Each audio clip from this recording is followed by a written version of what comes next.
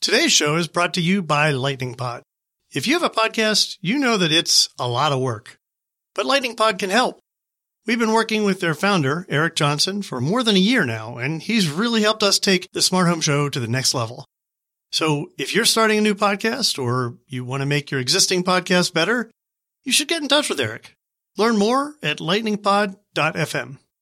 Hey everyone, Mike Wolf here with the Smart Home Show with the Smart Home Weekly for the week ending October 11th, 2014. Today's stories: Apple injects HomeKit into Apple TV.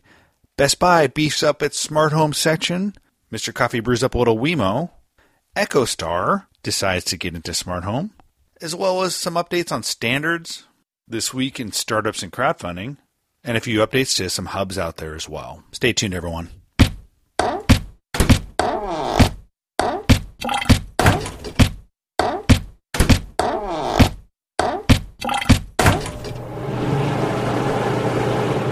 Hey everyone, thanks for joining us. This is Sunday. I'm recording this on a Sunday. This is for the week ending October 11th, which was yesterday. I try to get these out on time, but I'm not always on time. I'm not Tom Merritt, for goodness sakes. Come on. So I do want to make sure that we get the wrap-up done. As you probably noticed, the pattern we're settling into here on the Smart Home Show is an interview with an interesting person. This week I talked to Roddick from Oort, which is creating a really interesting Bluetooth smart home system. And they're having their big party this week. They're going head-to-head with Apple in terms of big news and press conferences and stuff. But hey, they're doing something pretty interesting, so I suggest you listen to that podcast that was published on Friday. And coming up this week, I have a conversation with Belkin. I've caught up with Belkin and kind of hearing the latest from them on what's going on with their smart home efforts around WeMo, and so we'll talk about that. Speaking of Belkin, we have some news about them in today's shows. We catch up on this week's smart home news, but let's first talk about Apple. I've been writing about how Apple, I think, likely will make the Apple TV their smart home hub. When you look at their architecture in the home, when you look at how you want to lay it out, right now, when you look at HomeKit, it's all centered around iOS devices, and particularly the iPhone and iPad, basically mobile devices, right? Which I think makes a lot of sense because it's such pervasive platform. So many people have iPhones, so making and building in HomeKit into the iPhone makes a lot of sense. But as you know, people leave, and while I think you could certainly have a lot of different point devices in the home running, motion sensing, turning lights on and off, net cams, etc. I still think when you have the iOS device, if it's a HomeKit device, and that's kind of the central command center for the smart home, when it leaves, you essentially have a headless smart home. In that, how do you command it? How do people turn things on and off? If it's the only iOS device in the home, how do you run scenes, for example? So I think it makes a lot of sense to make the Apple TV HomeKit compatible. And this week, Apple Insider discovered that with the latest version of Apple TV's software, HomeKit has essentially been built in. And again, this makes a lot of sense. I think that, I've been writing about, how Apple probably will make the Apple TV the centerpiece of their smart home in terms of a hardware device, in terms of a smart home hub since about April this year. When HomeKit came out, I thought it made even more sense based on how that was built and how things operated around it. And now we have the latest things leaking out. And when you look at this week, Apple actually has an event coming up. I think it's on the 16th, and they've teased it with the tagline, "It's been too long." And, it's been a long time since they've updated the Apple TV. So it could be that this week they may introduce an entirely new Apple TV with even some more built-in smart home capabilities. Now, I'm not saying that's going to happen for sure. We'll certainly catch you up next week, at the end of this coming week, if they do that. But I wouldn't doubt it. It's been too long could also refer to things like the iMac, could refer to Mac Mini, which I don't think they've updated since 2012. So we'll see. I still think it's an intriguing week. It'll be an interesting week. On the next piece of news, let's see. Best Buy and other retailers are starting to beef up their smart home sections in preparation for the holiday season. Now, we've certainly have been following Best Buy. They're the biggest dedicated electronics retailer in the U.S., probably in North America. Clearly, that model has taken some hits if you've seen guys like Target and Costco and Amazon take more and more of the market share around selling electronics, but Best Buy stuck it out. They've survived while Circuit Cities and others have gone to the grave. And I think one of the reasons they're surviving is they continually evolve what's on the store shelves. And looking at what they're putting on the store shelves now, you'll see more and more smart home stuff. Certainly people have been writing about this. I've been writing about it. And this week, folks have written about how Best Buy is finally rolling out more smart home stuff. And I actually had some people in the field send me pictures. So if you go to the Next Market blog, we'll have links in the show notes. In the Smart Home Weekly Wrap-Up newsletter, which you can get at nextmarket.co, you can actually see a link to the pictures. But there's actually pictures of the expanded Best Buy Smart Home sections with all sorts of devices, be it Nest thermostats, Philips Hue, a special section for the drop cam, end caps for things like Philips Hue, meaning they have just like kind of these dedicated sections showing how the stuff works. The Peak Smart Home system has its own little section. Nest thermostats, as I said, Logitech has their own little kind of dedicated section. So, man, all sorts of smart home goodies showing up at Best Buy just in time for the holidays. And so we'll see. It'll be an interesting holiday season as the retailers really start to try and sell this stuff. And as you may notice, I think a lot of the emphasis is on what I call point products, meaning stuff that actually you can buy and operate on its own. Certainly the Peak Smart Home system is something like it's a whole system. But the stuff that's really, kind of turned on consumers has been smart lighting, has been smart locks, has been connected cameras. And that's where Best Buy is putting a lot of emphasis on kind of highlighting this particular stuff. The Logitech Living Harmony remote is kind of an interesting thing in that it's essentially a universal remote with built-in smart home command capabilities. So that's kind of a new thing. We'll see how that does. But just watching retail start to build out and expand the smart home section, it's gonna be a really interesting holiday season to watch and see how things go. As I mentioned, I talked to Belkin, and the Belkin Conversation podcast is coming up this week on the Smart Home Show.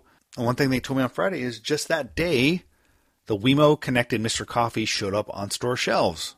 As you may know, WeMo has been becoming more than just a series of a range of products that are such as connected switches, connected lighting controllers, etc. They're actually starting to inject WeMo into lots of different end products like crockpots and like Mr. Coffees. And at CES 2014, I think that was really kind of a big show for them because they announced all these initiatives. They announced a partnership with Jarden, which is a company with all these different brands like Mr. Coffee and Crockpot. And so over the course of this year, they've started to roll out these devices. They also, I think in the last couple weeks, rolled out the smart lighting that they've done in partnership with a company called Osram Sylvania.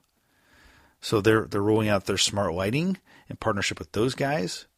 In addition to Belkin has their own smart lighting, but they've actually partnered with Osram Sylvania to roll out a line of lighting for those guys. And so when you start to look at WeMo, it's more than just a series of products in their own. You actually start to see different devices. Now, when I talked to Ohad, the guy who runs the Belkin WeMo product line, one of the things they said about, for example, the Crockpot, one of the things they said about those types of devices is they've been very carefully rolling these things out. They haven't been, stacking them high and selling them fast, as I think he put it, because they know that something like a Crockpot with WeMo isn't something that's going to be as mass market as smart lighting, for example. You're not going to see as many people say, hey, I want a WeMo connected Crockpot. It's something that is interesting, has really interesting use cases, kind of controlling cooking devices from your smartphone. But they realize that this is something that they will roll out slowly and selectively. They also kind of gave it kind of a hint of what's to come for CES 2015, and they said something. They kind of alluded to some things that made me think. They didn't say this. Made me think that WeMo might be starting to be integrated with wearables, for example. So when I look at 2015, one of the predictions I have is that WeMo goes beyond just home devices and appliances, goes beyond just lighting controllers and switches, and you might see WeMo in things like wearables. That's just my guess. Nothing that they've really said.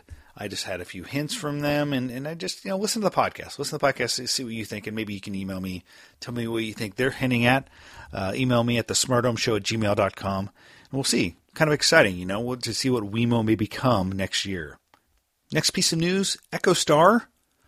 I think at IBC in Europe in September, tweeted out kind of the first word of their the Sage smart home line of products that they're going to be integrating into their set-top boxes. If you don't know who EchoStar is, they're the company that got spun out of Dish that creates the hardware, the set-top boxes, and they're the company that owns the Sling box now, a very well-known connected home product line.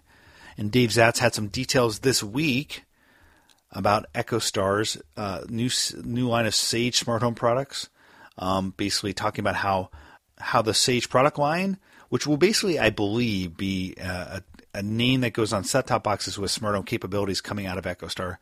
The Sage product line will have Wi-Fi, Bluetooth Smart, Z-Wave, and Zigbee radios in Sage-enabled smart home set-top boxes. So I think that's interesting. Now, I've been writing about how I think the TV and the kind of the TV stack where where the entertainment center is a logical place to have a smart home capability built in, because it's where we spend a lot of time. It's where we have a big screen, we have remotes. And so it makes a lot of sense that you would enable the smart TV or enable the TV stack to be smart home enabled. And so EchoStar, which has already obviously been a company that's invested in kind of next generation technologies, as they've bought things like Sling Media to kind of enable interesting user scenarios with Sling technology, it makes a lot of sense that they would say, hey, let's kind of build out our smart home capabilities as we put hardware into people's homes. And certainly the service providers, certainly Dish, and certainly other folks who are rolling out paid services probably are saying, hey, why don't you enable us to do things like smart home? And so that'll be an interesting thing to watch. You can find out more details about that, obviously, at the Smart Home Weekly write-up, and have links where you see links as well to some of the articles. So go to nextmarket.co. You'll see the Smart Home Weekly there and check that out. Coming up next, This Week in Standards, and there's a couple things that happened on the standards front. The first one was Allseen, the Allseen Alliance, creating a software glue that enables devices to work together in an open source way. Announced their smart lighting group, and basically what they're looking to do is basically quote develop ways for IP-enabled, multicolor, and energy-efficient LED light bulbs to work in creative new ways with each other. And things including televisions, home security systems, home appliances, smoke detectors, and door locks. Basically what it looks like they're doing is creating specific software profiles from a standardized perspective that different smart lighting companies can use, hopefully, to make sure everything works together. The head of this little group within the Allseen Alliance is Mark Alexander. He's the CTO of a company called Lifx, or LIFX, which is a smart lighting company. And he talked about a lighting service framework, or LSF, that he said will enable new levels of interoperability between connected devices and lights, but also provide third-party developers building applications a way to discover and control lighting in an open, common way across manufacturers. So basically, again, what they're looking to do is create software that all the different smart lighting guys can use that enables interoperability, so we don't have a bunch of standalone devices and smart lighting that doesn't work. So you can buy Philips Hue, for example. You can buy products from Lifx. You can buy smart lighting from Sylvania, and it'll all work together. And the hub manufacturers can make sure that it all works together. And so there's not a bunch of different fragmentation. So that makes a lot of sense. The second piece of standard news was a word of a little bit of discord. You may have heard of the Open Internet Consortium, OIC, which is being driven by Intel, which to me, I think is a little bit reactionary to the Allseen Alliance. As you may or may not know, Intel and Qualcomm don't get along very well. And the Open Internet Consortium, which was announced this year, not only had Intel as a kind of the driving partner or driving member, but you also had some founding members like Broadcom, and that was a big deal to get Broadcom and Intel, I believe, in kind of the same as founding members of the same group, because they don't always get along as well. But GigaOM reported this week that Broadcom actually is breaking away from the group and pointed to IP licensing provisions within kind of the small print of the group as one of the reasons Broadcom is moving away. And so that's kind of a big deal, and kind of does a little damage to the Open Internet Consortium, because, anytime you have a founding member break away early on in kind of the group, and especially a big one like Broadcom, which, if you don't know Broadcom, they make a ton of chips for Wi-Fi that goes in devices. that you probably use. You probably have some Broadcom chips sitting in your house now if you have a lot of different Wi-Fi devices. So that's kind of, I think, a big deal. And we'll see what happens there. And now moving on to This Week in Updates. First off was an update to the Revolve Hub. They announced basically did a little blog post on the Revolve October update. They sent me an email kind of notifying me, and so I want to make sure you guys know if you're at all interested. And the key thing in their October update to their software was a new thermostat UI, which really sprang out of the work they've done with the Nest partnership program. And so they then developed a new UI that they say applies to all the different thermostats, all the different connected thermostats. So that's interesting. They also announced that they're integrating with DynaLock, which is a really cool smart lock coming out of Europe by a company called Polycontrol. I interviewed Polycontrol. I talked to them as I did my smart lock report, and I think they have a pretty cool smart lock. So now the Revolve Hub will work with that as well. Another update news, Smart Home Ventures, which is the company behind the Peak Smart Home Hub, which is actually built on top of the iControl platform. They announced a new software update with a lot of different new features.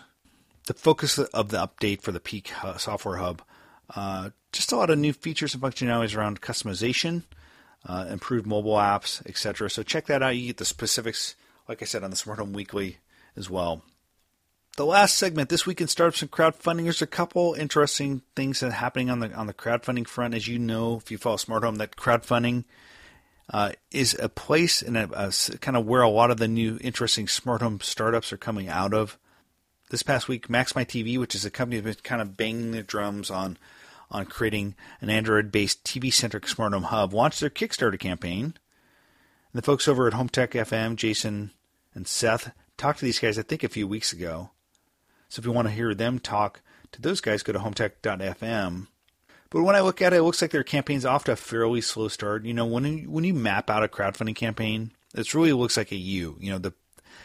A lot of activity up front. You get a lot of funding, get off to a fast start. There's a lull in the middle, then oftentimes you finish off strong. And so you really need to get off to a fast start. Otherwise, there's a good chance that you won't succeed. And I think they're when I looked at it, I think on Friday they'd only had $7,000 of the $250,000 they wanted. So, they didn't get that early pop. So a little bit worried how they may do long term, but we'll see. Another interesting new campaign is CoinGuard, which they pitch as a new Internet of Things solution for personal home security. Instead of trying to detect home intrusions like traditional security systems, CoinGuard is a small, coin-sized wireless device sensitive to movement and vibration, and you simply place it on or with the valuables that it protects.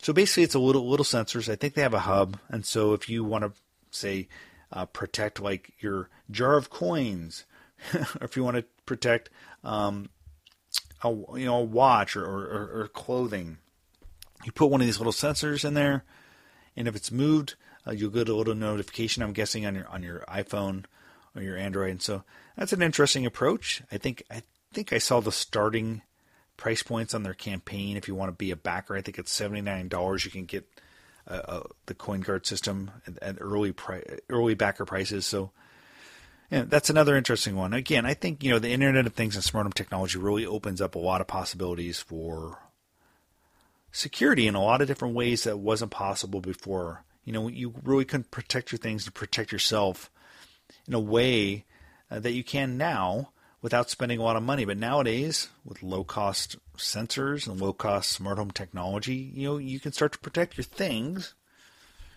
for less than $100, which is pretty cool. Well, that's it, folks. That's really kind of all the news wrapped up in one quick podcast. Like I said, I'm kind of getting into a rhythm where I do an interview and then also a wrap-up podcast. This weekly wrap-up podcast goes in conjunction with a written one that I do every week, and you can get the written version of this if you go to nextmarket.co. You also see this podcast embedded there. But as always, the home for the Smart Home Show is at technology.fm. You can go there and find the Smart Home Show. If you want to subscribe in your favorite podcast player, in your favorite podcast service, you'll find out where to do that as well. But you can also just go directly to iTunes, go directly to Stitcher or SoundCloud, and you'll find us there as well. Hey, everyone, once again, thanks for listening. If you have any questions for me or comments, just email me at thesmarthomeshow@gmail.com. You can also find me on Twitter at Michael Wolf. That's Michael Wolf. No E on the end of Wolf. It's just like the animal. Just find me there. Follow me. Talk to me as well. And once again, everyone, thanks for listening. We'll talk to you next week.